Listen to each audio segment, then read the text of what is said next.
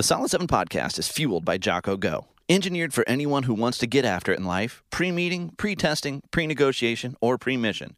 If you're looking for an extra cognitive or physical edge, Jocko Go is your force multiplier. With 95 milligrams of caffeine and zero sugar, the keto-friendly Jocko Go will give you a physical and cognitive boost without the crash that you experience with average energy drinks.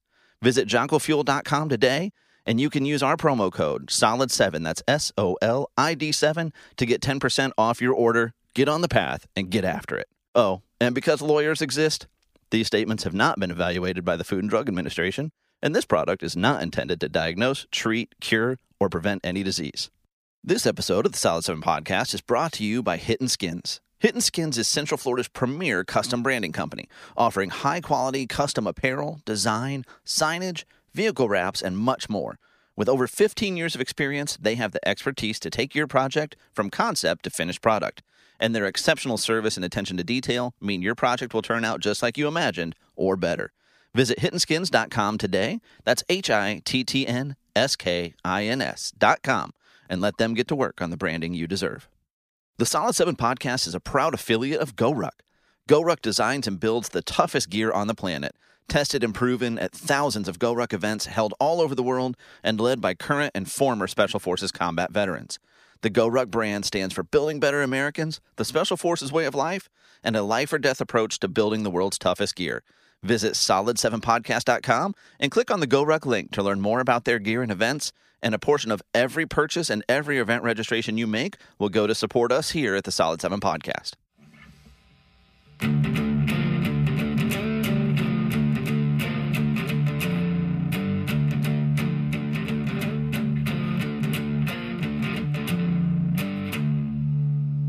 Well, hello, and welcome back to Solid 7 Podcast. We are a better than average podcast. It's true.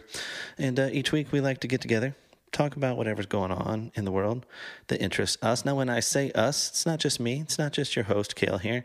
But each week we like to invite a guest to tag along with us. And this week it is the one and only, you know her, you love her, Professor Rebecca Strangarity. What's up, Becca? Hi, friends. I've been toying with the idea, right? This is the first week, solo, right? This is the first week without our buddy Josh. And so I'm like, you regulars, you gang of, you fellowship of, I don't know, whatever the podcast regulars are.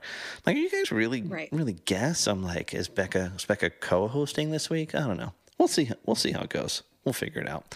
I'm not co-hosting. Can't fill those shoes. Let me just be a guest. Too much pressure. Fair enough. And also, then I don't feel bad about giving you a cut of anything. So I like where your head's at. Right. But one thing we do know, I don't know what to call you, but one thing we do know is that the Solid 7 podcast is, as always, fueled by Jocko Go. So that's right. Cheers. Becca, what you drinking today?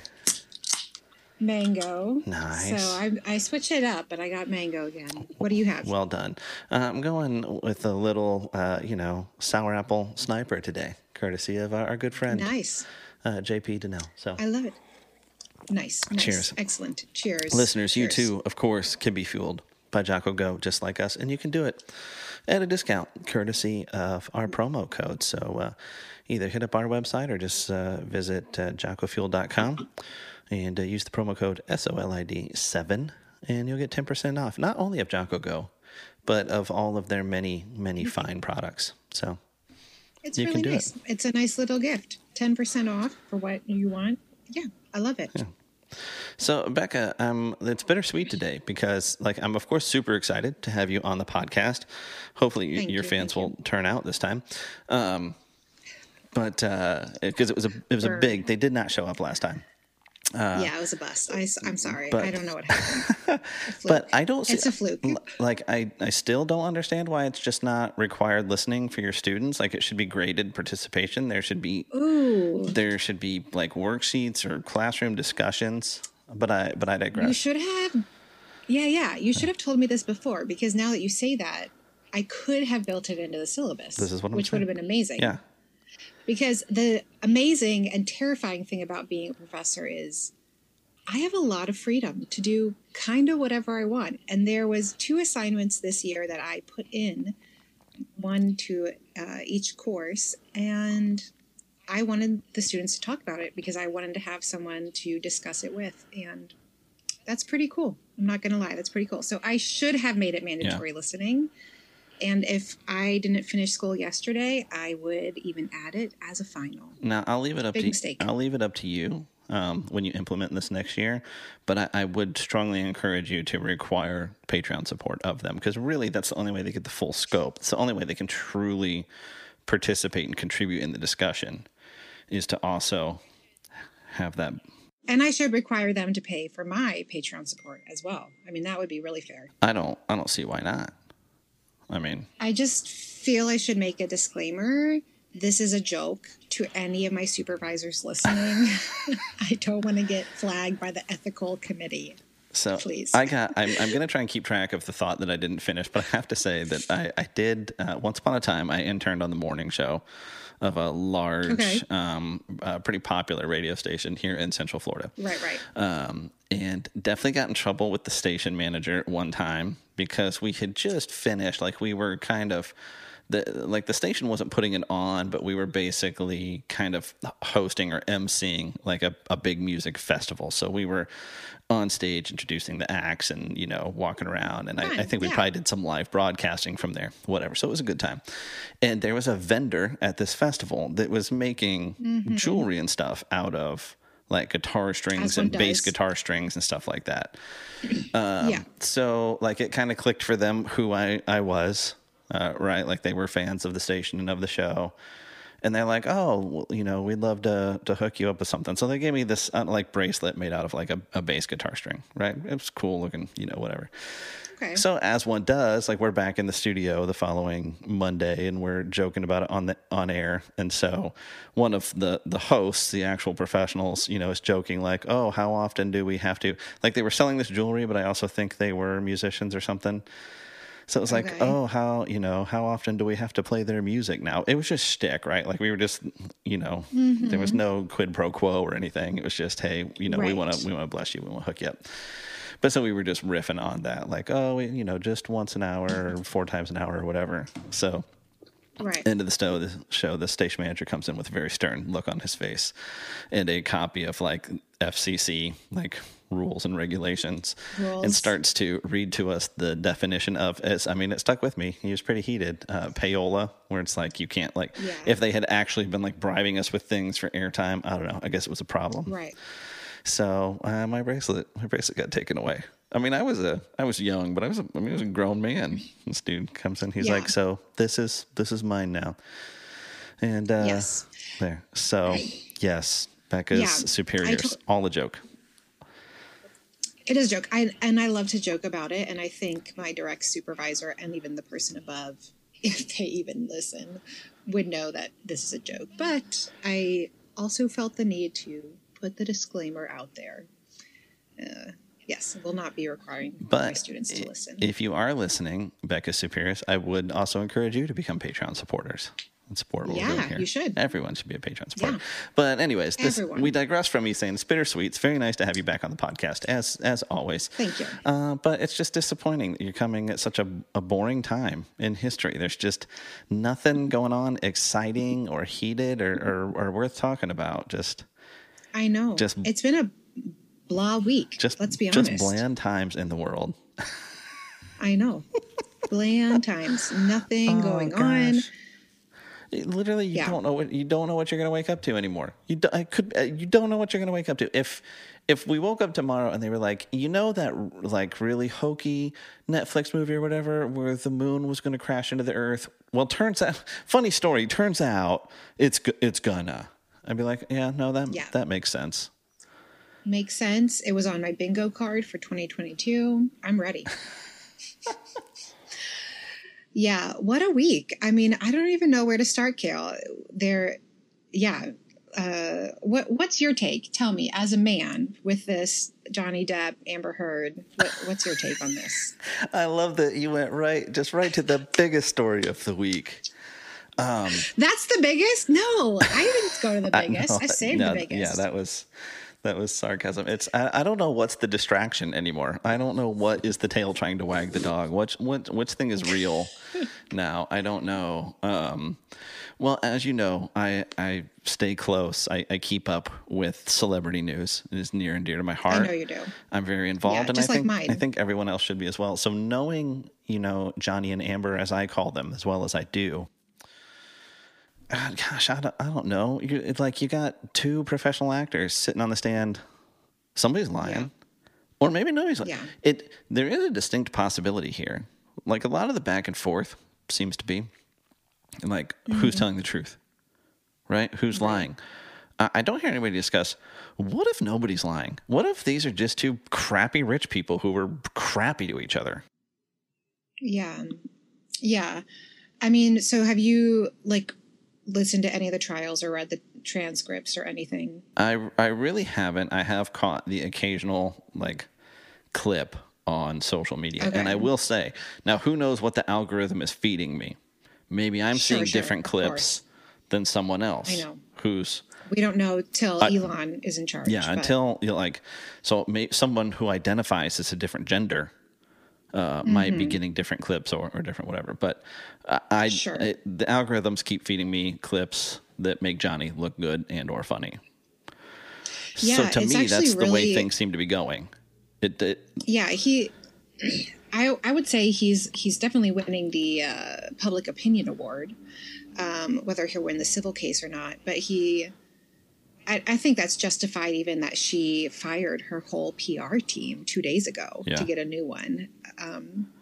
So what's sad to me is I think they are both so messed up and broken people. It's just sad.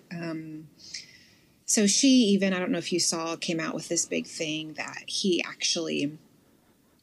was never physically abusive, only emotionally abusive. So that should kind of justify her, the paper that she wrote, the op-ed, is she was referring only to emotional abuse, therefore it's accurate, and he took it to be physical, and that's his problem. But, I could totally believe that, but there is proof, videos and things of her abusing him physically. So it's going to be really interesting because civil cases, they don't have a burden of proof like a criminal court does. Yes. So I feel like they've met the requirements for what is necessary for a civil case. I definitely think he's kind of bought back his looking good in the public eye. It's just real. Both of them are just a hot mess. And then they're both actors, right? So I did, we could get into the nuance of things, but let's do that because you can to some extent. Right. So obviously I think this stuff is stupid. It's mildly entertaining, and that's why it kind of hits the radar. No one should be spending a ton of time on this, but we do have an angle having you here as a guest, right? And that this really is in your wheelhouse, both as a counselor, somebody who's worked in abuse, somebody who's worked in trauma. Right. And so it's funny because every situation feels unique, and to some degree it is. Nothing's exactly like, but abusers and the abused definitely exhibit patterns. There's things you can pick out, things you can see from my layman's understanding, right? Correct me if I say something stupid at any point here. And so I saw a news agency. It's always funny to me when they do stuff like this that brought in a body language and behavioral and abuse expert stuff and broke down from what I'm seeing from my expertise. And they weren't, sometimes they're real broad with these things. It's almost like getting your fortune read where they can kind of tell you whatever you want to hear and justify it, but talked about, watching Depp testify, even not just his body language, but the movement of his eyes, which even if you hear, CIA, FBI, interrogator stuff talk about, there are things that are very, very telling there. And this person's read on this not only was that it's Johnny comes across very believable as being a victim here, which, as I understand it, could just means he believes he is. Right. Like, there's not much different, like, as far as how he presents himself, there's not a whole lot of difference between whether or not he actually was abused and believes he's abused, Right. as far as coming across genuine. But I've seen a lot of people break down, and I think maybe, again, I'm not actually watching this trial or Right. keeping up, but I think from what I've seen, it seems like they had an expert come in and testify who did, and I'm like, where is HIPAA in all this? That, like, talked with Amber Heard for 12 hours, but I've seen a lot of people alluding to she's either probably bipolar and or has a personality disorder. I've seen that repeated. So I don't know how valid that is, if it's people that have met with her, people who know, people who are just assessing what they see in the courtroom. But what's your take on those things as you kind of see their body language or how they act or what they're saying? Yeah, for sure. I mean, Johnny, I would say, reads as somebody who has, when the clips that I've seen, I never watched the full thing because I've been working, but the longer clips that I've seen, he reads as other men I have seen in counseling that have been abused. So to me, that doesn't mean he is, that his side of the story is true, but it's very consistent. She's very interesting. I don't know if you saw a photo, but her first day testifying, she wore an all black suit. She wore the Gucci pin just like he did, and she had her hair done exactly like him. I mean, the two of them, talk about a power play. She literally was dressed to mirror him, which is just really interesting from a psychological perspective. Also, any lawyer alive in this type of situation is going to tell their woman, representative to wear any other color but black. Black it's too much of a power control color.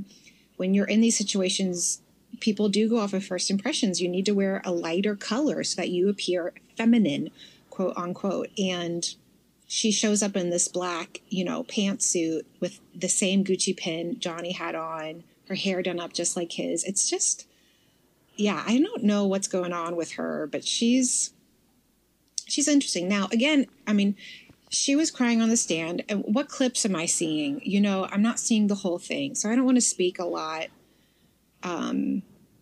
They're both actors. That's the other thing that makes this really, really fascinating.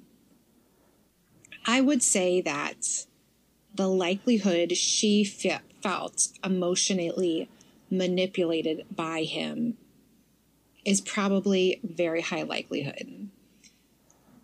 They don't have record of that, and all the instances she claimed she was physically abused, people have debunked that as a possibility, which doesn't mean she wasn't emotionally victimized.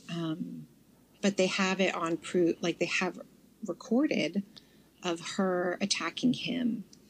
So they're just to me, it's just so sad. And, can he prove that her op-ed is what lost him, all his contracts, when it was 2 years prior that she won the court case in the UK? That's, I think, going to be I don't know. But again, the burden of proof is so different in a civil case. It's not, you don't really have the same burden of proof. So, yeah, Kale, to me, it's really interesting. He reads as somebody who is kind of processing their pain, and she's all over the place. Yeah. I mean, she's just incredibly, even the clips I've seen, she's just totally all over the place. He certainly doesn't present as somebody who has no issues, and I don't think he's trying to. Clearly, he's got his own demons. And it's not even that I don't know who I back in this thing. I kind of don't care. Right. But he does come across as genuine, other than the fact where I'm like, bro, nobody from Kentucky sounds like you. Why do you talk like that? And I think, is he from Kentucky originally? He's from Kentucky. Oh my gosh. He should sound. I never knew. It's no secret here on the podcast. I'm a big fan of the show Justified. He should sound like Raylan. Hey, Raylan's awesome too. But you left me with a few questions there. Some of them serious, some of them not so much. But because you mentioned her mimicking him in the clothing and the hair, and you mentioned the color she was wearing. Right. What prompted you to mention those things? Is that you noticed those from professional expertise, or did you see those brought up elsewhere? So I did notice that she was wearing black when I saw the clips of her, and that was really interesting to me. I have a couple friends who are lawyers. I'm very close with them. And I've just watched a lot of law shows, and just in the psychology courses we've had color theory as one of the courses in a recovery setting. So it was very interesting to me she wore black. So that I picked up on my own. I also noticed she was in a pantsuit, which I think that's becoming more common for like women defendants to wear. So I noticed that. To me, it didn't. She could have gotten away with other things, but like Elizabeth Holmes wore pantsuits from Theranos at her court case a couple months ago. So it's becoming more of a thing. To me, though, when you're trying to downplay your power and your capability, it's just a better look to not wear a pantsuit. I mean, it's a power suit for a reason. That's what we call it that. So those things I noticed. And then I read an article that pointed out and had a side-by-side picture. And that blew me away when I saw the same pin, I would not have caught that on my own. Yeah. Well, I asked because and I've consumed very little about this. But that article caught my eye from the news agency having kind of the behavioral expert come in, and that individual commented heavily on the mimicry being a power play. Like even in that you can see abuse, and commented on the color. So I'm like, dang, Becca is an expert. Side note, you should probably be booking gigs on, like news shows and not as much the Solid 7 podcast. But the more serious, it was just funny because both of those things got harped on very much in that article. So it was intriguing to me that you mentioned both of them. But kind of the more serious question is like, Johnny's not a spring chicken. Right. I think he's deep into his 50s, I think. 56. Yeah, 56. He's been a heart legit, like, cut out of the magazine and put him on the wall heartthrob for like more than 30 years. He's had access to women. I haven't ever heard anything about there being accusations like this about him from, prior relationships, love interests, one night stands, the whole gamut. So how common is it for, if he is the aggressor here, if he is the abuser, for something like that to present in like just one, in like this isolated relationship? Yeah, that's an interesting question. I don't know that I know the statistical number, but in this case, I will say 3 of his prior girlfriends, who are also celebrities, came out and released a statement on his behalf that he was never abusive towards them, and they don't think this is his character. That was presented as part of the evidence for him in this case. So he's had not only nobody else, but positive statements, which maybe he asked for, maybe they gave on their own. I don't know. Typically, in my opinion, an abusive person, male or female, they don't change. Those are deep-seated heart issues that unless it's dealt with, it's going to creep out. It might not in every relationship, because it might take a layer of depth in a relationship or a trigger. Like Johnny So maybe Depp? some relationships. Sorry. That was funny. Had to. Some, like maybe they need to be in a relationship for 6 months, right? Till something happens that sets off the abuse. But if you're in a long-term relationship with somebody and they've been abusive in their past, they're going to be controlling, manipulative, emotionally abusive in your relationship. And this is why I think Johnny's kind of won everybody, but a part of me is still concerned for Amber in the sense that with abuse, it's emotional abuse is at the top, and then it goes to verbal, physical, sexual. So I do think it's possible that there was emotional abuse. Now, this, Kale, and we've talked about this before, you and I, is what constitutes verbal abuse. Me saying I don't like you is not verbal abuse. So I think the law, like in general in America, the court system is going to have to, well, it's a court system or, you know, the DSM-5, whatever, or 6, I guess it would be, clearly define what constitute emotional abuse, because we have a generation of people claiming they are being emotionally and verbally attacked and abused. And it's really just somebody saying, I don't like you. Again, I'm not saying that's Amber and Johnny, but it bleeds into this reality of somebody disagreeing with you is not abuse. No. Well, and there's also, and this doesn't necessarily excuse it, but I think any reasonable, logical, honest, thinking adult, gosh, I'm saying the statement, realizing as I say it, this just isn't true anymore. But for my definition of those things, like there is such a thing as, I'm trying to come up with a better way to put it, and you might have clinical terminology for it, but there is such a thing as mutual combat too, right? There's a difference between me just berating you, putting you down, attacking you verbally, uninstigated, right? And I might think there might be perceived instigation in my head, but I mean, when you look at it from the outside, you know, just somebody who's just always down on somebody, dogging them, whatever. And we're involved in a disagreement and we're both yelling crap back and forth. Doesn't excuse the behavior from either direction, but that's a different thing where, like, I have, because I think anybody, you know, who's connected to the internet or near television these days has heard audio from this trial.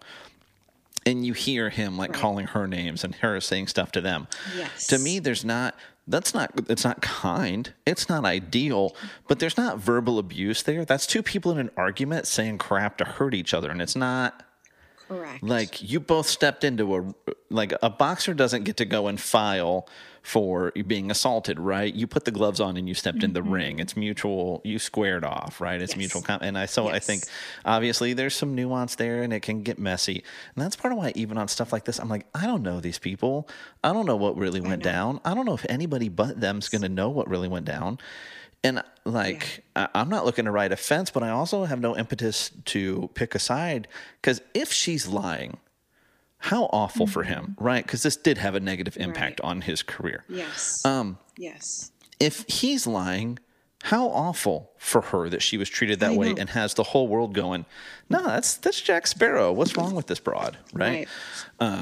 So like it's definitely horrible one way or the other.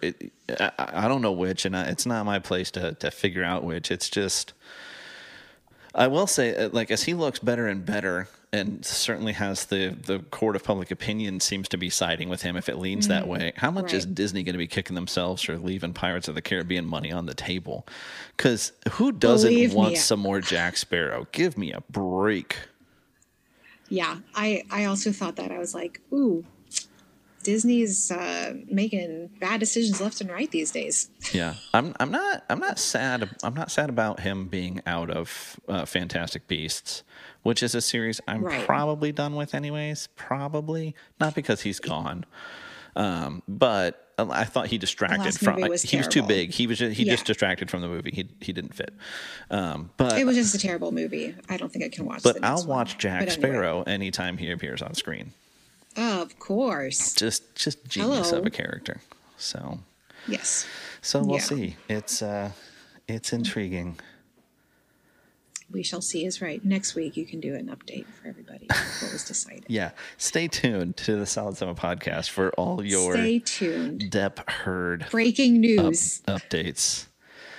Good Lord, help us all. Oh, my. So, obviously, that was going on to distract us from the war in Ukraine. Oh, one more thing. Yes. Sorry, one more thing. And I know you were about to transition us. I heard a rumor, and then I looked it up, that she and Elon were together. It wouldn't surprise me. And, yeah, they totally dated for a hot second. And people are wondering where she's getting all the money to pay for her lawyers. And somebody, did this question and answer with Elon, and he was very evasive. And I just think, I know both of us have this kind of love-hate. I mean, I'm kind of obsessed with Elon at the moment. Yeah. He's just he's like standing up to everybody. He's Tony Stark. It's literally, I have this aura. Anyway, I would find it so interesting if he's actually paying for all of her court fees. I don't know how I'd feel about that. If he is, I think I don't want to know. Yeah. Yeah, because he refused. He was subpoenaed, and he gave like a really low.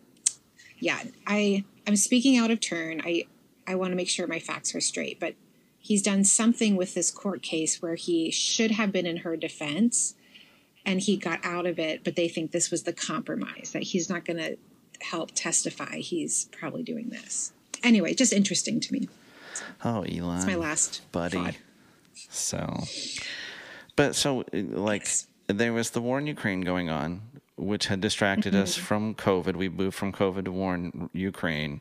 Then we pivoted to Johnny and Amber. That was the distraction from the war in Ukraine. And then, and again, this is, maybe we'll title this episode, Crap I Really Don't Care About. So I don't know why I'm talking about it. But so then, there's all this Met Gala coverage. Now, my initial reaction was the same as I think a lot of people's, which was, didn't we just do this? How often do they have these things? How many Met Galas are there? Is this quarterly? Is it monthly? So I also thought that we just had one a couple months ago. Because isn't that where AOC wore her Tax the Rich dress? Yes. Was that a year ago? So I've seen, and again, I'm like, I don't care, right? So I wasn't going to look heavily into this, but I saw. No, it was September. I saw blurbs or whatever. Yes, September. like 8 months. Yeah, so not quite a year. And so, man, like you start seeing all kinds of coverage pop up about that, and it's like, oh, which at least it's not. I mean, whatever. It's have let them eat cake kind of moment, like, oh, inflation's through the roof, and the stock market's down, and there's war, and who knows what's going to happen with Johnny Depp. But here's some pretty people in nice clothes, so that's whatever.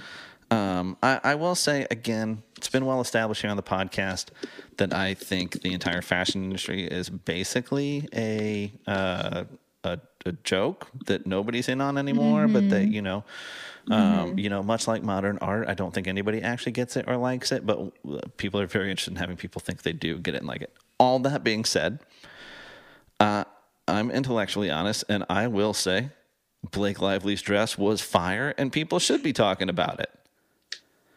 You're killing me. I was wondering where you're going with this. If you don't have love in your heart. Which one? The first one or the second one? Well, it was the same one. It kind of like it was. I know. So that's the whole thing. I actually did read about that, right? And that like the whole shtick there, because that's what's getting most of the coverage, is her dress. No, Kardashian's getting most of the coverage wearing Marilyn's dress. But anyway. Oh, I hadn't seen that. Evidently, there was a lot to pick from to either be very happy or very mad about for the Met Gala. Yeah. But normally, like most of the quote unquote fashion, I'm like, that's ridiculous. That's not. What are you doing? But again, her dress not very practical, but it was fire. And if you don't have some love in your heart for Ryan Reynolds and Blake Lively, we probably can't be friends. They are the cutest. If they ever break up, I will be so sad. And yeah, I adore the two of them. She kills it every year at this thing. I just want to be honest.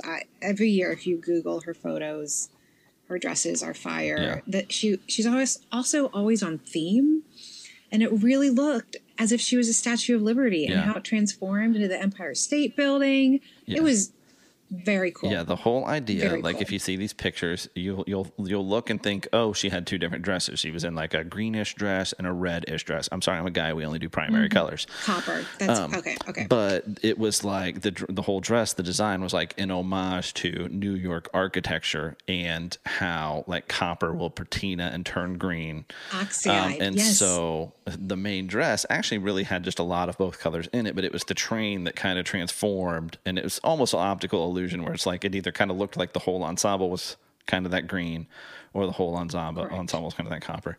It was pretty cool. So you were seeing that everywhere. Cool. And then evidently there's all kinds of side stories. So Lord knows the Kardashians know how to get themselves in the news. So there's that going on. Of course, there's plenty of mockery of Hillary Clinton going on because there's photos of like she's standing there unmasked because of course, and some poor schmuck, production assistant, whatever, in their mask, like fixing her dress. So, of course, it's funny anytime like the right wants to make a joke or comment on something, the way you see the left report on that is always the right pounced on. So the right pounced on those pictures of Hillary having her dress zhuzhed. Right. So is that the right word? Is that the zhuzhed by some Good poor job. I'm impressed.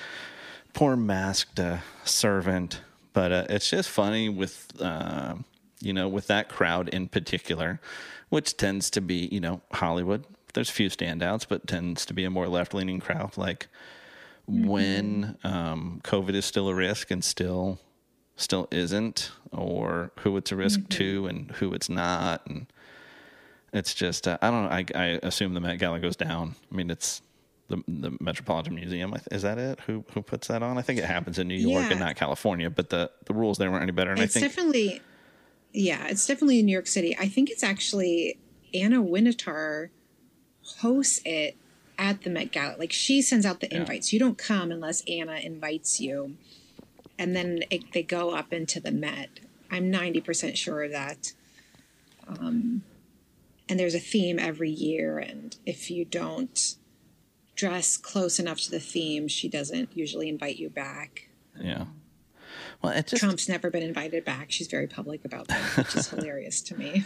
Anyway. The funny thing is, I don't know. I just don't get it. Like, it's just so hard to find any consistency in it. Like, when you hear, like, I've made the comment at times, like, hey, COVID's over. Like, we're not doing that anymore.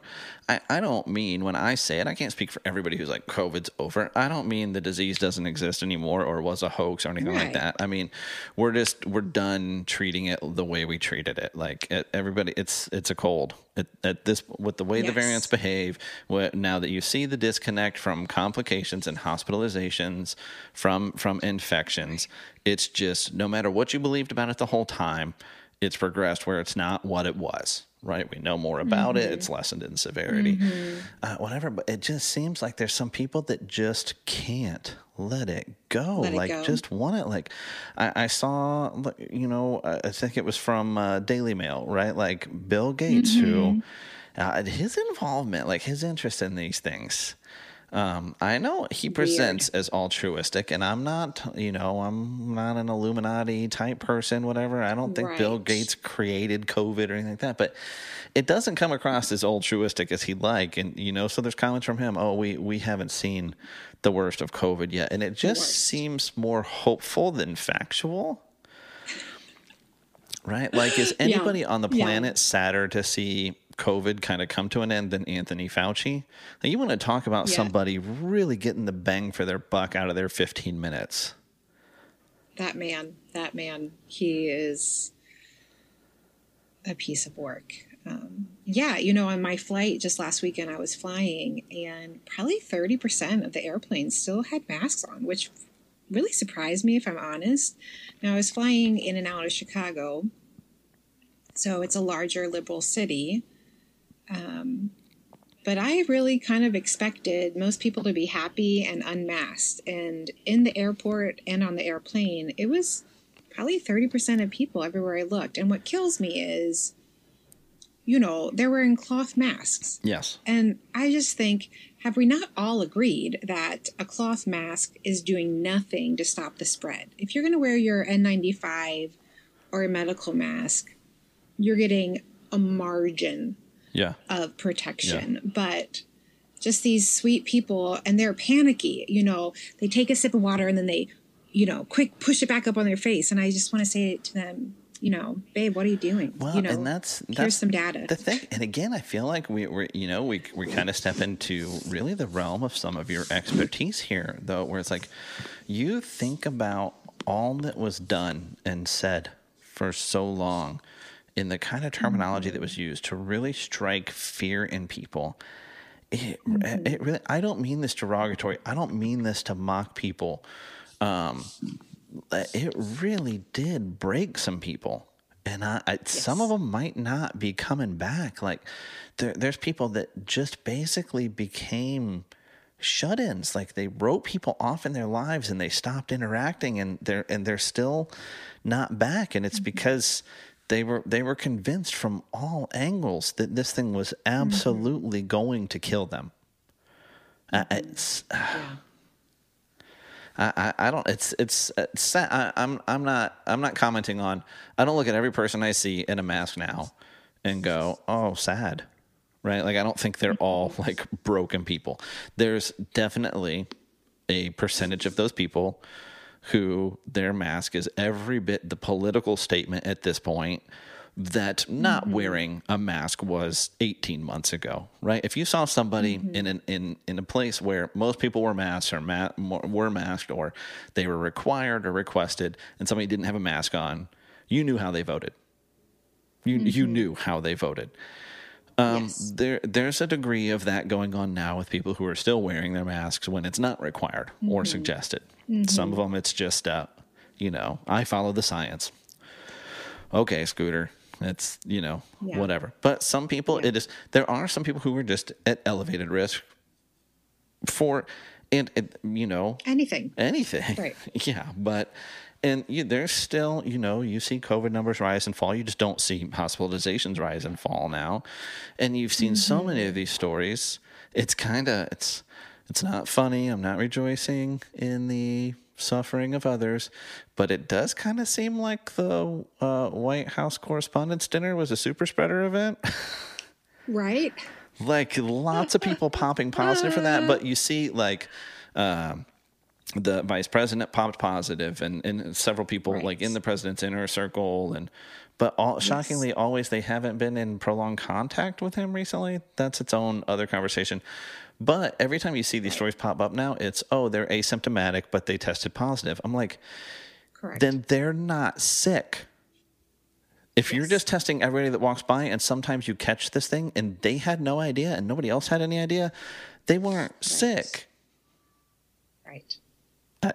I don't know. It's just, and we continue to see, like, I've seen, was it LA, Illinois, New York? I don't know. Or maybe it was New York, where they're like raising their alert levels and mask mandates might come back. And mask mandates did come back in Philly, up in your stomping grounds. For a hot second. While I was there, it was horrible. Oh my gosh. I was there with some of my Jewish friends and we were celebrating Passover, the week of Passover. So we were there and it was the week.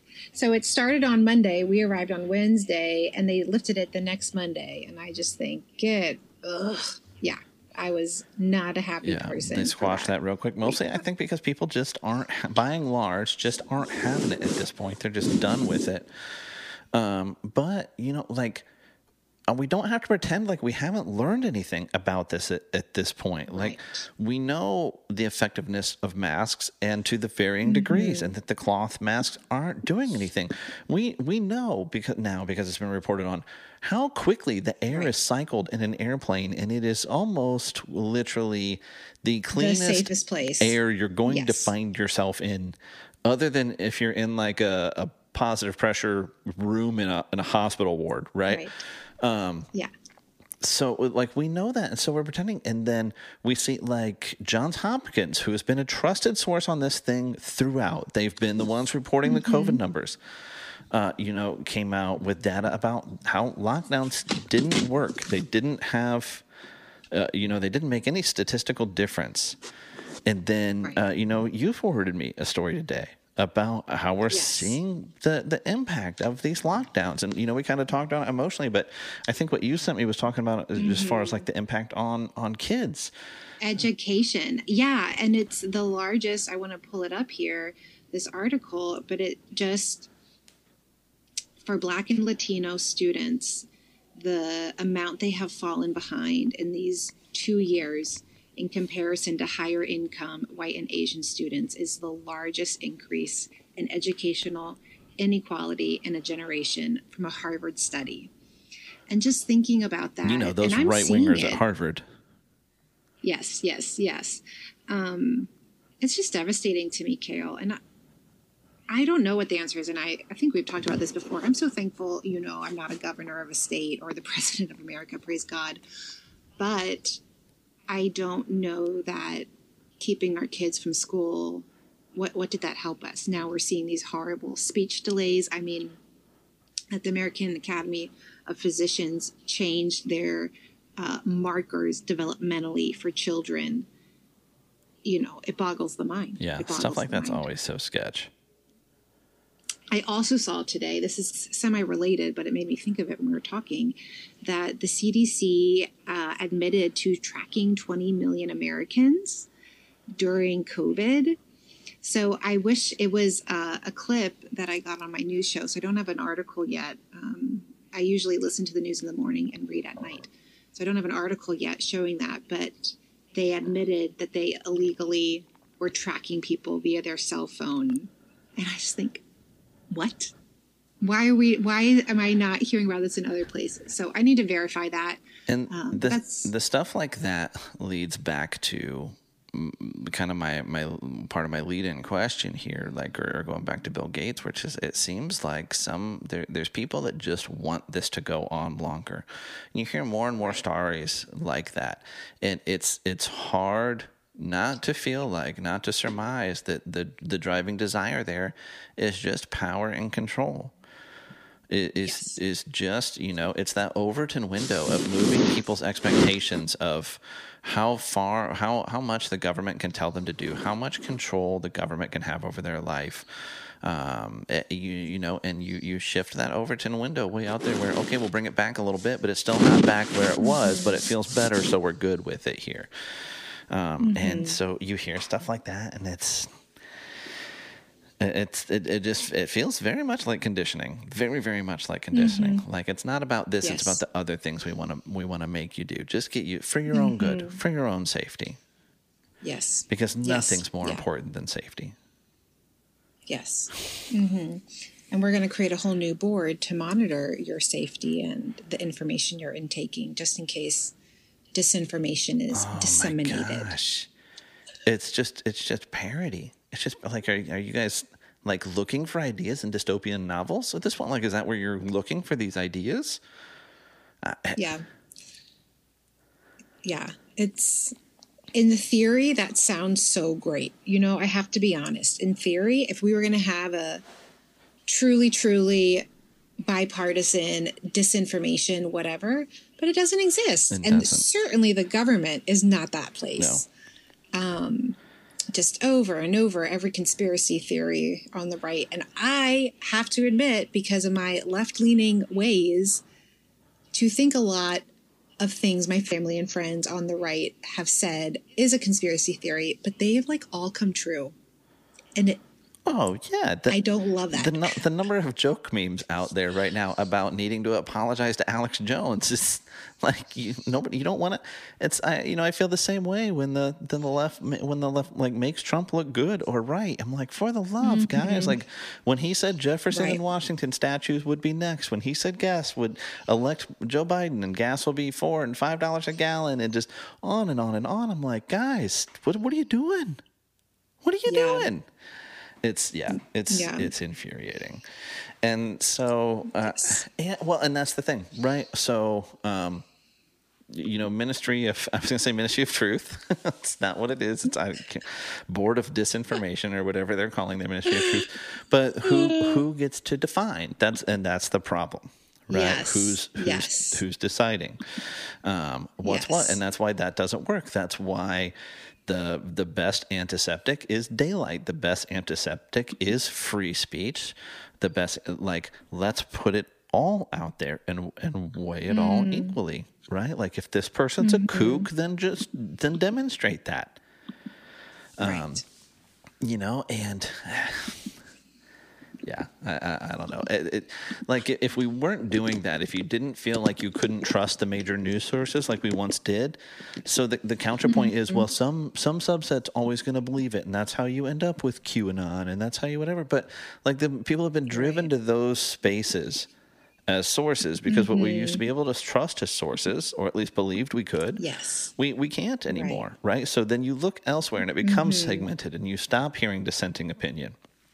It's just, one thing leads to the next. And it doesn't currently appear that the polarization's going to get any better. Because I know, while we're all sitting there and trying to enjoy, obviously it wasn't actually, but we're all sitting there trying to enjoy the Met Gala because it's a nice distraction from Johnny Depp and Amber Heard, which was a nice distraction from Ukraine, which was a nice distraction from COVID. Correct. A draft opinion from the Supreme Court gets leaked. What in the world? The unprecedented nature, catastrophic impact, regardless of your opinion on abortion. I am so frustrated that people don't care to talk about that aspect of this. It really hurts. It's a real problem. Like, that does not happen. The court can't function if that happens. This was not an opinion to be published. This was a draft opinion, and these regularly circulate and are amended. Votes do move. That this opinion was drafted by Justice Alito doesn't mean that the votes are going to stay the way that they are. Doesn't mean that the decision is going to stay the way that it is. Doesn't mean that it's going to have all of the impacts and ramifications that draft currently would indicate. And now that whole process now is poisoned. And it's like, I don't know what, if any, laws were broken there, but I hope they're severe, and I hope that person's punished. Well, and I would feel the same way if it was a case that looked like it was going to go a direction I didn't agree with.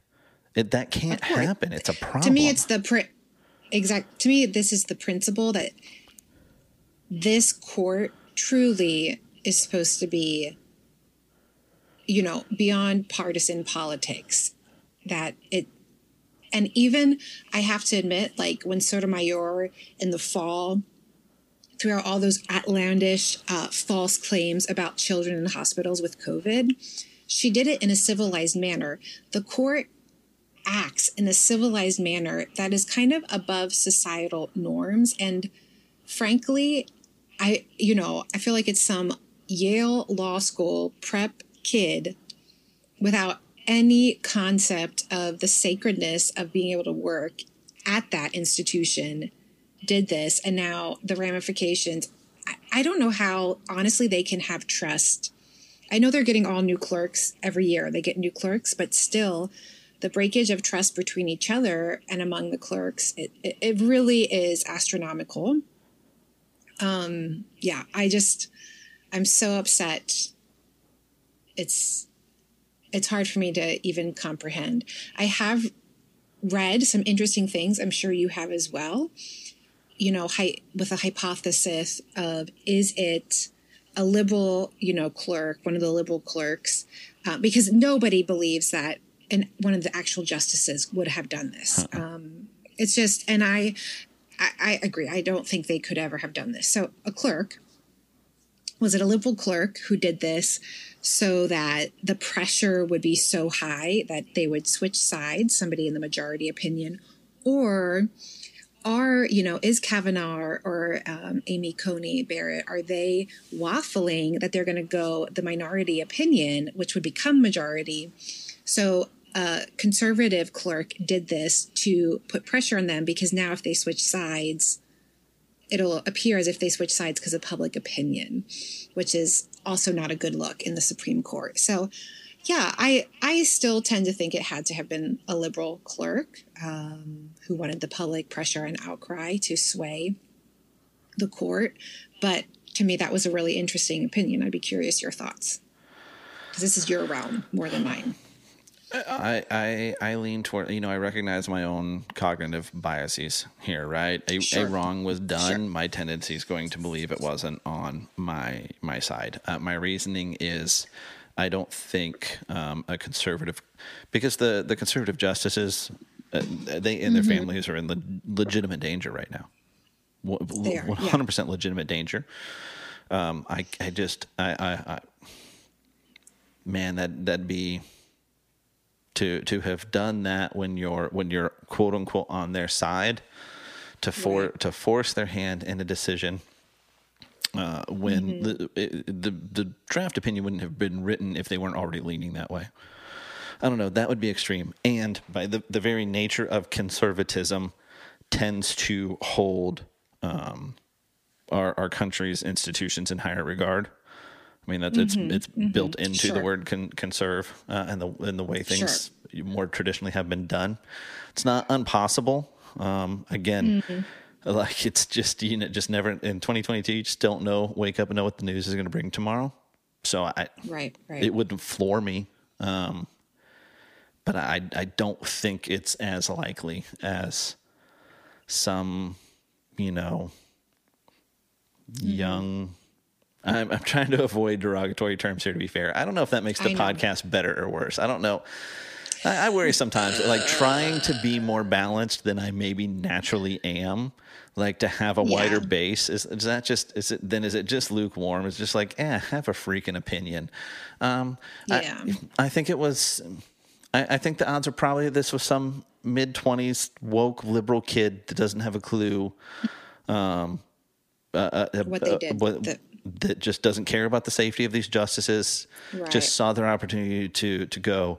You can't believe what these people are going to do. And I'm going to tell everybody.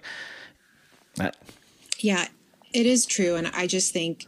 A couple of them do have young kids. I mean, Amy's youngest son has Down syndrome at 9 years old, and that people are camping outside his house.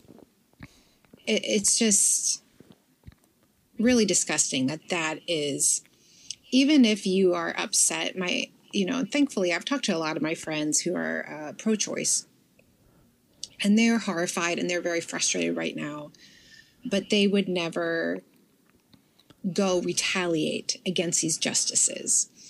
But to think of the mindset that would cause you to think you harming someone's child is going to make that person come to your side doesn't flow logically. Like that thought just makes no sense. So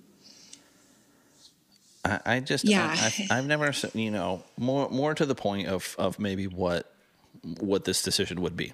Right, if the draft held up. It's I agree that I think setting aside my Christianity, right? If I'm going to assess this politically, constitutionally, I never saw the basis in the Constitution for Roe. Well, that's the thing. Yeah, and I wouldn't say most, but a decent percentage of liberal-leaning judges, lawyers agree the way the court interpreted the 14th Amendment to establish Roe v. Wade is a really weak argument that was just kind of political pressure at the time. So the precedent in the Constitution for it, it's not there. So, I read most of Alito's draft opinion, and what he said is sound logic. There are some parts.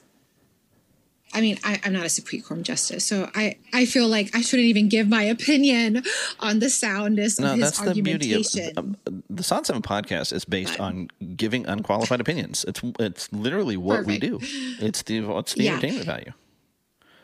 Yeah, for my curiosity, I don't want to say it's a concern. He interprets some past laws in ways that open the door to ban gay marriage or to ban the legality of interracial marriage. So he tries to stress a couple times in this draft. And again, this is a draft. Who knows what the real thing is going to say? Right. Because Clarence Thomas is going to put his name on a decision that's going to even open the door to banning interracial marriage. Yes.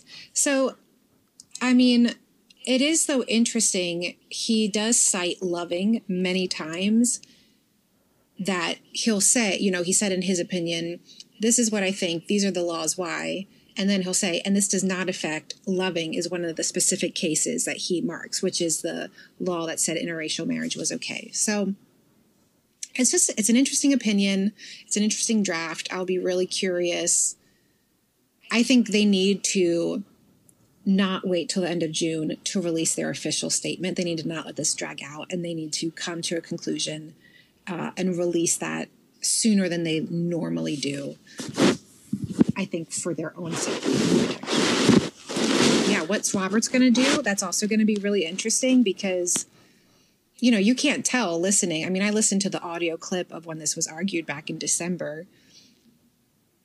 And you can't really tell with him where he was leaning on this. Well, so here's my take with Roberts is that if the vote stays 4-5, or is going to stay 4-5, he will flip and he will vote with the majority. And here's why I believe that. I don't think Roberts supports as wide sweeping a decision as Alito or Thomas are going to write.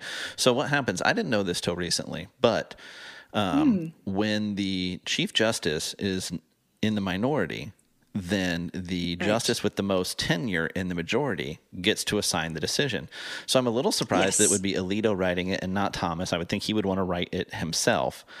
But if it looks like it's going to go this way, I think Roberts will flip his vote so that he has control over who drafts the decision, whether that's himself or somebody who's going to write a less wide-sweeping decision than Alito. That's how I think it will play out.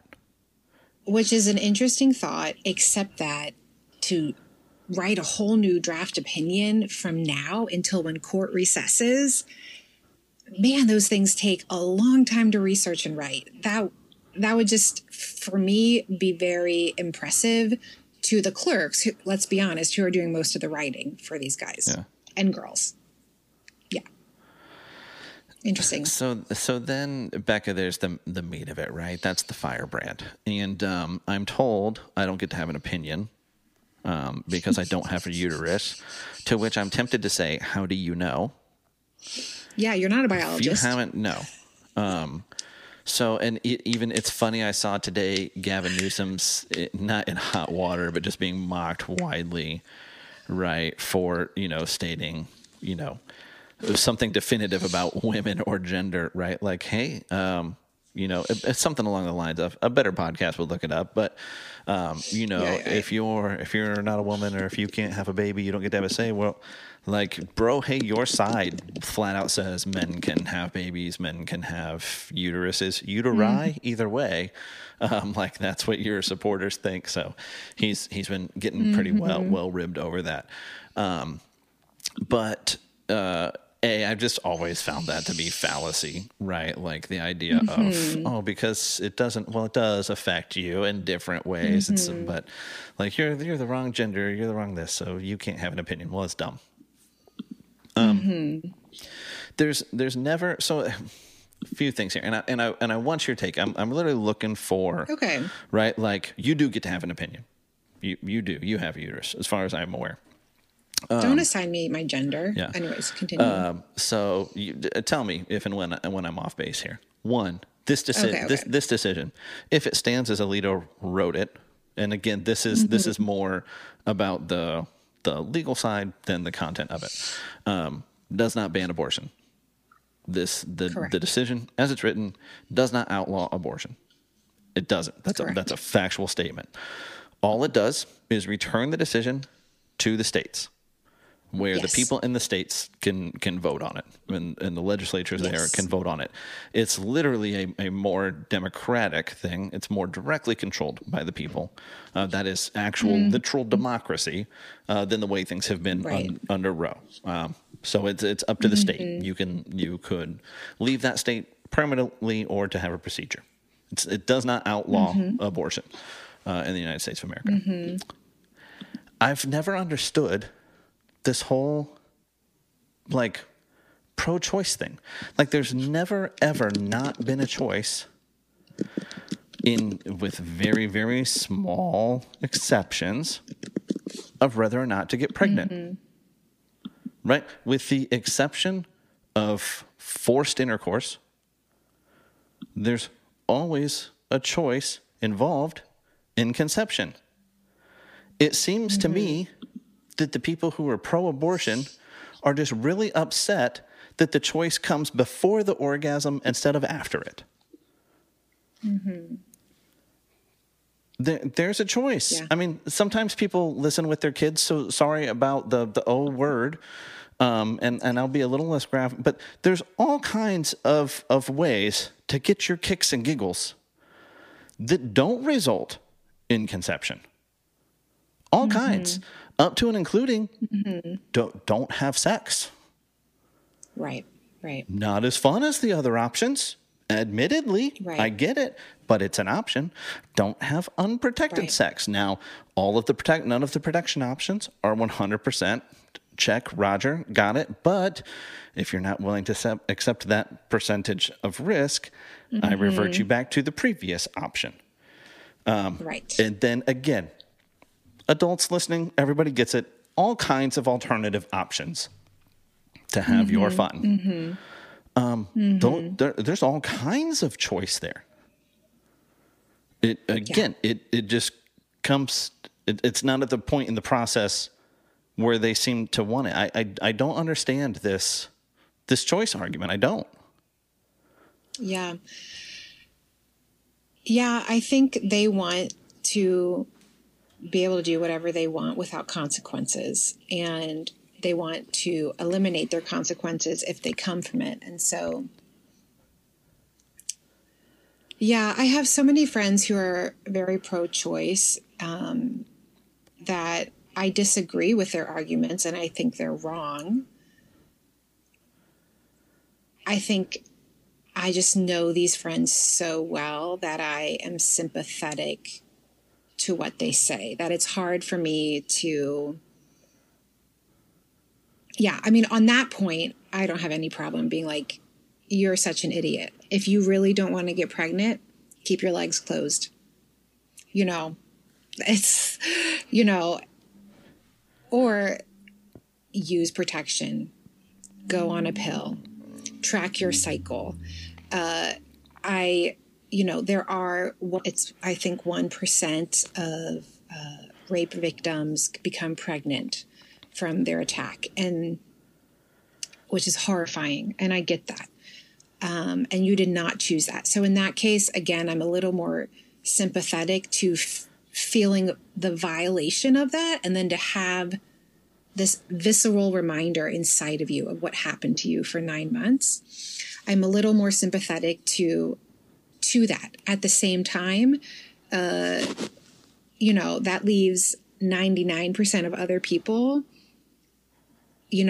probably consented to what brought about this child. So don't tell me you didn't have a choice.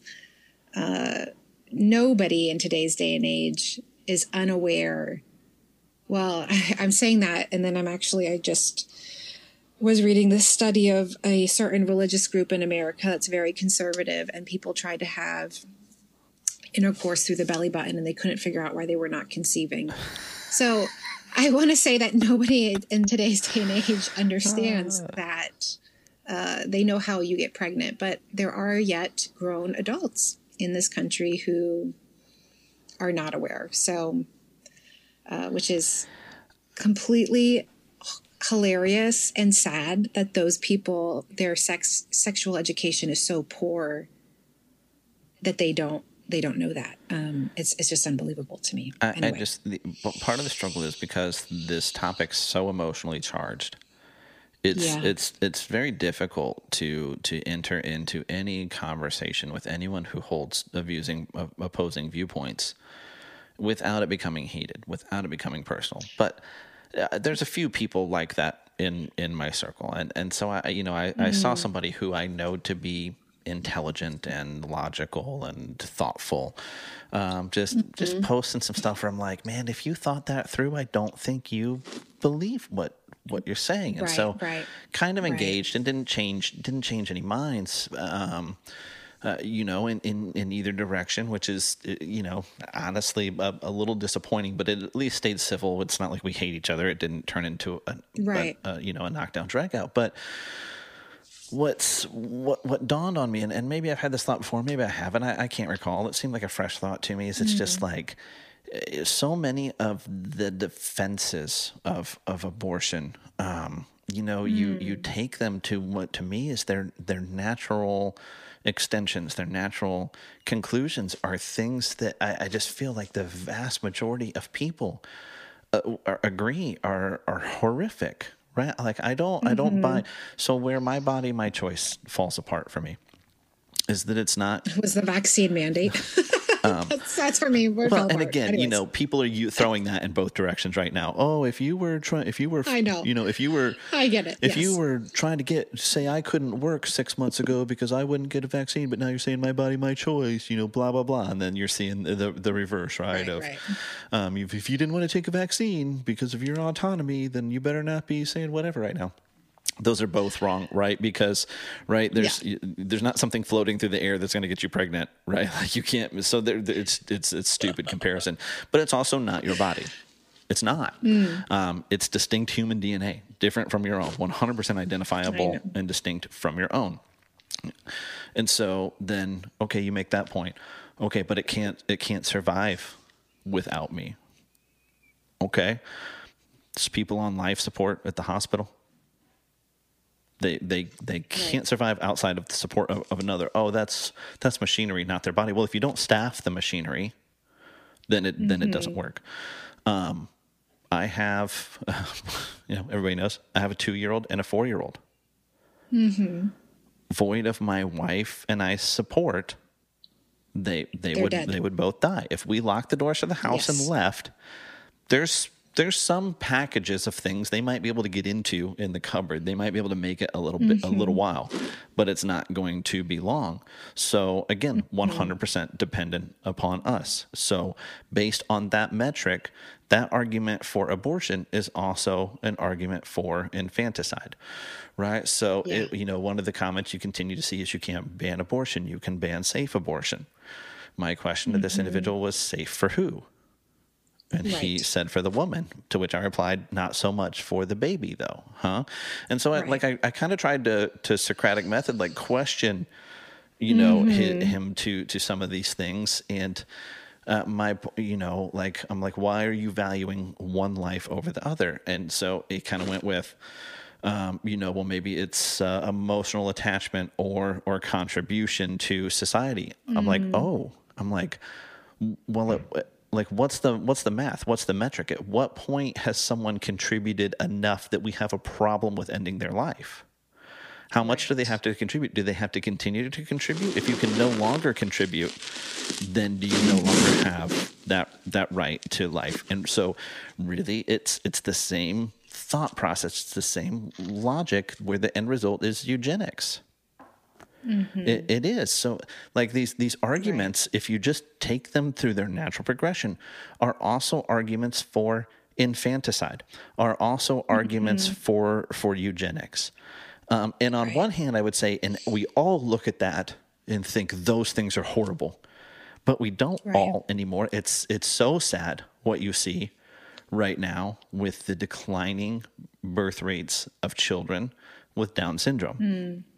Yes. And it's not because we've figured out how to fix it. It's because we do the early genetic testing. And oftentimes it's not always accurate. And oftentimes when those tests indicate that the child will be born with Down syndrome, people terminate those pregnancies, which is this horrible, horrible crossroads of eugenics and infanticide. And so, it's people allow themselves to disassociate from what's actually occurring because it's out of sight, out of mind. Correct. Oh, it's just a clump of cells. Well, right now, it's just a clump of cells. But if you leave it alone, it's it's going to be more than that. Oh, well, there's miscarriages and there's stillbirths. Yes, and those are horrible. But they are horrible. But you know what makes them worse is when they're like the result is on purpose, right? Like life has risk, right? This takes us back to COVID, and we've talked about these things, right? Like there's risk inherent in life, and you can't eliminate all of it, and you don't want to eliminate all of it, because I promise you, the more of it you eliminate, the less that life is worth living, right? It just takes the challenge and the excitement and whatever. Life has risk. It's built in. Nobody's guaranteed tomorrow, right? And so that, again, that same argument to me then was also a pro-suicide argument of, oh, well, you don't even know that pregnancy is going to be successful. Well, I don't know that I'm not going to get hit by a bus tomorrow. I don't know that. So, but that doesn't devalue my life in this moment right now, because that could happen. We don't devalue life in the moment because of the possibility of loss of life. Like, that's just not a thing that we do. And so it's just all these arguments, like, they just don't hold water to me. And it really all, and what we landed on, which was at least intellectually honest of him, it just seemed, it was more like he was very uncomfortable with this legislation of morality. And of course, all legislation is a legislation of morality. Right. And I'm like, it sounds to me like really you just fall in this camp more of being an anarchist. And he's like, yeah, that's probably more accurate. I'm like, well, that's at least more intellectually consistent and honest. To admit to that. So I'm like, the real debate just to me boils down to, is this life or not? Because if it is, we all know what it is when you end it. And if it's not, it's a different discussion. But you look at it, and of course, you can't just follow the science anymore. You can't just trust the biology anymore. But we all know that left to its own devices, what the result of this is going to be. Like, I don't know how you argue that it is life. So then the debate becomes about, well, when is it life? When does it start? And for all of our science and all of our technology, and Elon's going to put people on Mars, we don't have a good way. So how is the decent thing not to err on the side of life? If you're not certain, why would you not err on the side of life? Yeah, it's very sad.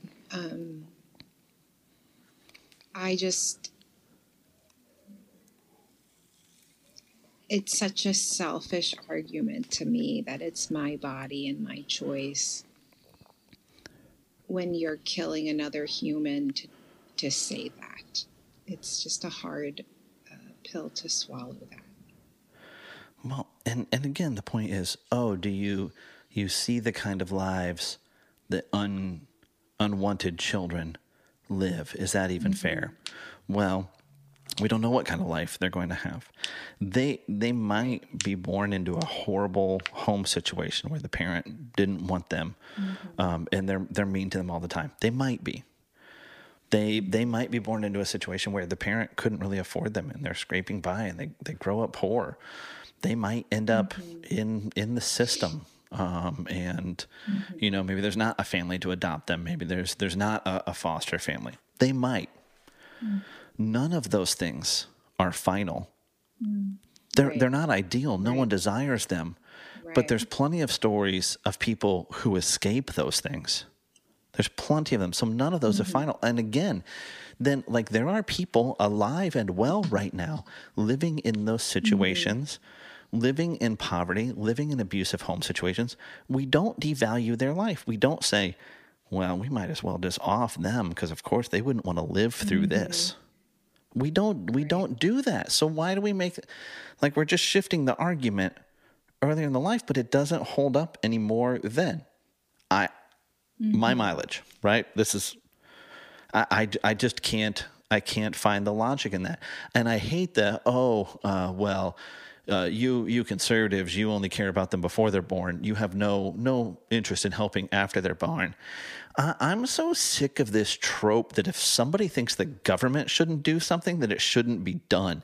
And there's study after study after study that proves beyond the shadow of a doubt that people who lean conservative in their beliefs outgive the left every day of the week. They're more charitable in every way, shape, and form all the time. Yeah. There's nothing charitable about you wanting to use my money to help people. That's not charity. Yes. That's theft. Right. Yeah. Yeah. Same with adopting. I mean, Christians over any other demographic adopt more kids than any other by a large percentage. So also I've been seeing a lot from from my liberal friends pro-choice right now. You can't speak, okay, Christian, are you ready to adopt all the kids? To which I think, well, we've been doing it already, so okay. It just kind of makes me giggle, but yeah. Yeah, it's so I don't know. I don't know what's going to happen with this decision. I don't know. We'll see, but it should at least all be intellectually honest and fair about it. And the lighter side of it, the joking comment that I've seen is like, I think we're all about to see some mostly peaceful protesting. Like I mean, it already is, but it's going to get dicey. It's going to get nasty at a time when we're already so divided. Midterms, I mean, this throws the midterms into absolute disarray, which is also why it leads. Do you think that, Carol? Because I think the person who leaked this wanted it to do that. But I think it is so early for midterms that by the time midterms come around, it's already out of the news cycle. Not if they sit on this decision until June, July, whatever. Well, if they keep sitting on it, yeah, that's a different story. And I mean, as fast as the news cycle moves, this one will not move. This will be front and for those on the left. They will do everything in their power to keep this front and center through November, because it's there's nothing else going for them right now to motivate their base. There are people who will get out and vote if Roe is overturned. There are people who will get out and vote in November who wouldn't have otherwise. Now, the unknown is always, who is it more motivating? Is it motivating to the right, who want to then make sure the House is taken, make sure that the Senate is taken, make sure that then Roe can't be passed via legislation versus right. That part's hard to say, and that will come down to messaging. It is one thing. I mean, the Clinton campaign back in the day was genius. Like there was political genius to "It's the economy, stupid."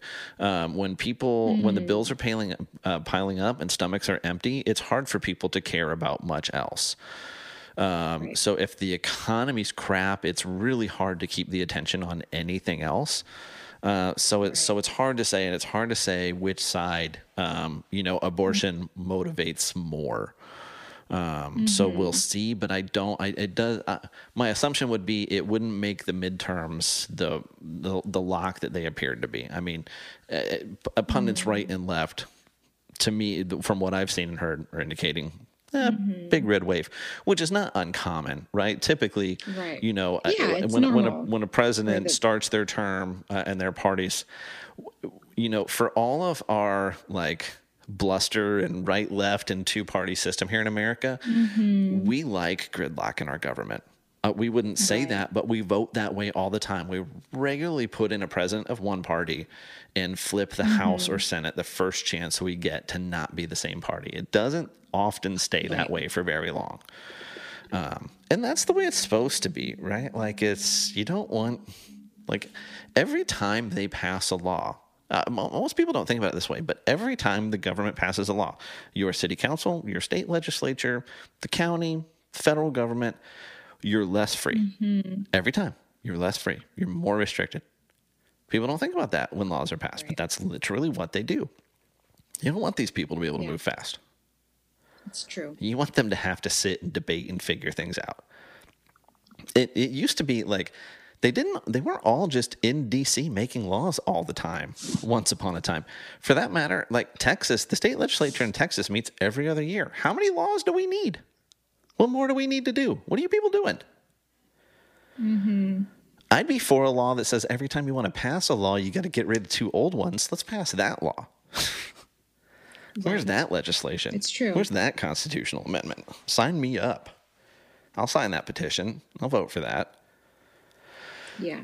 So, yeah, I don't know which way it's going to go. The numbers behind abortion in this country are depressing to think about. They're very depressing. We have come a Yes. long way. You look where things are at societally now. Like the cry of support for Roe v. Wade back in the day was abortion should be, what was it? Like safe, free, safe, and rare, or something like that. And it's like, oh, nobody celebrates this, but they absolutely do celebrate it now. Like people throw parties with cakes. Yeah, it's so sad. Late night comedians. And kind of disgusting. Yeah, it's it's not for everybody. For some people, it is tragic and hits them hard. And man, I feel for that people who don't realize the weight of it until it's too late, right? It's tough, and I get that. So I don't want to paint with too broad a brush, like everybody's dancing into the abortion clinic. But it has been like Planned Parenthood, not. They're not an honest and fair actor. They were founded by a racist eugenicist in Margaret Sanger. Right. They absolutely were. Abortion has disproportionately affected minority populations. Yes. It's there's a lot more to it than the way it's presented, and again, it's just like, oh, we're going to be swimming in unwanted babies. It's not. It's like as though this is the only option for somebody to not have a kid. It's just that's the part that drives me nuts. Right. Yeah, it is. It is. There's other things you can do. There's nothing that person can do. So I'm okay in my not having a uterus. Do I still have a decent grasp on the issues? Yeah, you definitely have a decent grasp of the issues. In your professional belief as a uterus haver, what the correct a birthing person. I'm a birthing person. Yeah. So yeah, I would say that you have a say in this. As someone that is a birthing person. I'm not sure if I'm a woman yet because I am not a biologist, but I am a birthing person. I do know that. Well, I will say this, if I can balance myself out some, which I'm not looking to balance myself. But this is genuine belief, right? I'm not looking to soften my stance on this thing by any means. But there's a counterpoint to be had there of, if a woman wants to not get pregnant, then she should just abstain or whatever. So we don't have that freedom there, but men can just still run around wantonly spreading their seed. Hey. Sure. Also, no. I'm 100% in support of strong legal obligations for people who whatever the left wants to say. Now, I would say father a child, inseminate, whatever. Obviously, there's not necessarily medical ramifications there, and I'm not advocating for that. But 100% whatever makes sense in the way of fiscal responsibility and otherwise. Yeah, 100%. Absolutely. I am for, it's been a running theme the past few weeks for whatever reason on the podcast here. I'm for personal responsibility. I'm for balancing our rights with the responsibilities that come with them. I'm pro that. Yes. Yeah. Let's legislate that. I would be fine with that. So, again, the counter arguments are, okay, so are you going to make childcare free? Are you going to make the medical costs associated with birth free? Well, that's impossible. Nothing's free. Nothing's free. You want somebody else to pay for it. And again, you chose to have the sex. Why? Again, all of this with the asterisk. Sometimes sex is not chosen. I get it. That's a small percentage of what we're talking about here, right? We can have that additional conversation. I didn't choose to have the sex. Why am I picking up the tab? Why am I paying for the diapers? I can't. Okay. I strongly encourage you to get involved in a local religious organization. I guarantee you they will help. If you can't pull it off with their help, adoption is an option. And often adoption that involves your medical tab being picked up is often an option. Yes. Right, but the consequences of my actions will have expenses, and I don't want that. I know, life's really tough. I know, I'm so sorry. I wish it wasn't that way. I'd love for everything to be consequence-free. It's just not. It would be great. It's just not. I know. It's just not. I said it today. I was teaching at a private Christian school in the area. I had an hour session with them as kind of a goodwill towards the community that we do. And so I had probably 7th and 8th graders, so sweet. And we were talking about kind of this issue, gender and sexuality. And I love to compare it just to our hearts and our sin nature. And I'm like, yeah, it would be great, wouldn't it, to do whatever we want? But that's just not life. We can't do whatever we want. And there are consequences to any choice. So let's look at this from another perspective. But this world, particularly this generation, millennials and Gen Z, we don't really want consequences. We want to do what we want to do when we want to do it. And that's just not life. Yeah. And actually, I think we're happier when we work hard for things, when we earn them, when we have that personal, like there's a sense of dignity and worth and value as humans that comes as we contribute, as we're working hard for things that you don't have when there are free handouts. Now, I'm all about social justice and initiatives and giving, but yeah, it's just a little, yeah, those are some of my thoughts. Now, I'll say this too, again, not to soften my viewpoint at all, but because, I have, as we're in a bit of a period of change here with the podcast and tweaking things some Right. and looking at things differently, I think, made a conscious decision to be... I've tried to be a little like you know me, like in real life, right? My podcast, Yes. I haven't been fake, but it's one of those, like Glenn Beck used to say, right? Like, I won't. Let's see. I don't say everything I believe, but I believe everything I say. Something along those lines, right? Like, I'm not Yes. going to lie to you, but you Yes. might not get everything. That's probably the best description, kind of how I've played the podcast. And that said, I'm like, I just don't know if that's the best tack, right? There is something to, like, hot can be real refreshing, or hot can be like real cozy and whatever, and cold can be real refreshing, and lukewarm's often just kind of meh, right? Very rarely do you find somebody who wants just a room temperature glass of water. Right. So that said, it's not coincidental that on this topic, it just happens to be the one that popped up for the first podcast, kind of after a little bit of this mind shift. It's probably about the most abrasive or, whatever. I wouldn't say controversial, but, whatever that I've been. And, if you're sitting there fuming through my whole take on the Roe v. Wade decision and abortion in general, fair enough. Like, we're different, right? We've all got different takes and experiences and beliefs. I don't believe in your truth or my truth, right? I believe in your experience and my experience. It doesn't make either one of those necessarily true. The truth is out there. # X-Files. If you sat there yelling at your, I don't know, I was going to say your radio, but you're probably not listening on your radio. If this really ticked you off, know that, like, I don't hate you. I don't think you're a bad person. I mean, you might be, but I don't think that just based on you not agreeing with me on this topic. It's just like we've got to start to get back to a place where it's okay to disagree on some things and still be able to communicate and still be able to interact and still be able to be friends and have relationship.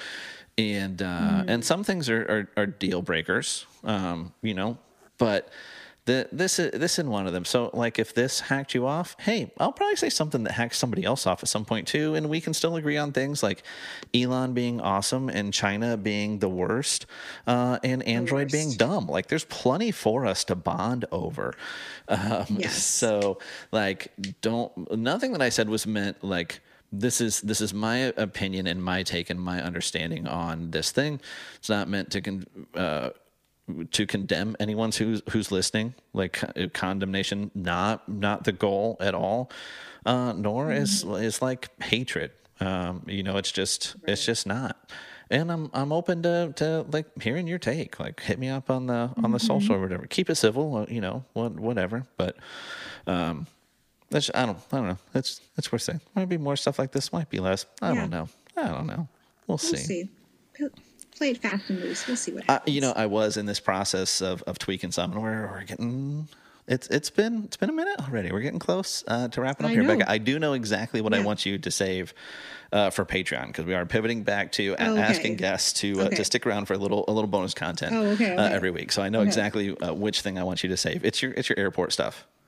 But we'll talk about it. Awesome. But you gotta get Patreon. You gotta listen to that. Anyways, continue. So, but I looked at, like, I was kind of tweaking like the show description, because that's in a few places. It's on Patreon. Right. It's on, the podcast services. There's a show description. So changed some of that up, and dropped the just barely. I didn't think there was our name is tongue in cheek. Like Solid 7 is a self-deprecating joke in and of itself. I didn't feel like just barely like we didn't need the extra dig there and stuff like that. But, just thinking about, I think I kind of added in the description something along the lines of, like, we're not a show about any one thing. And I said, I tweaked that statement a little bit, because I like this, the saying, and there's a whole spiel that goes along with it of like specialization is for insects. Right.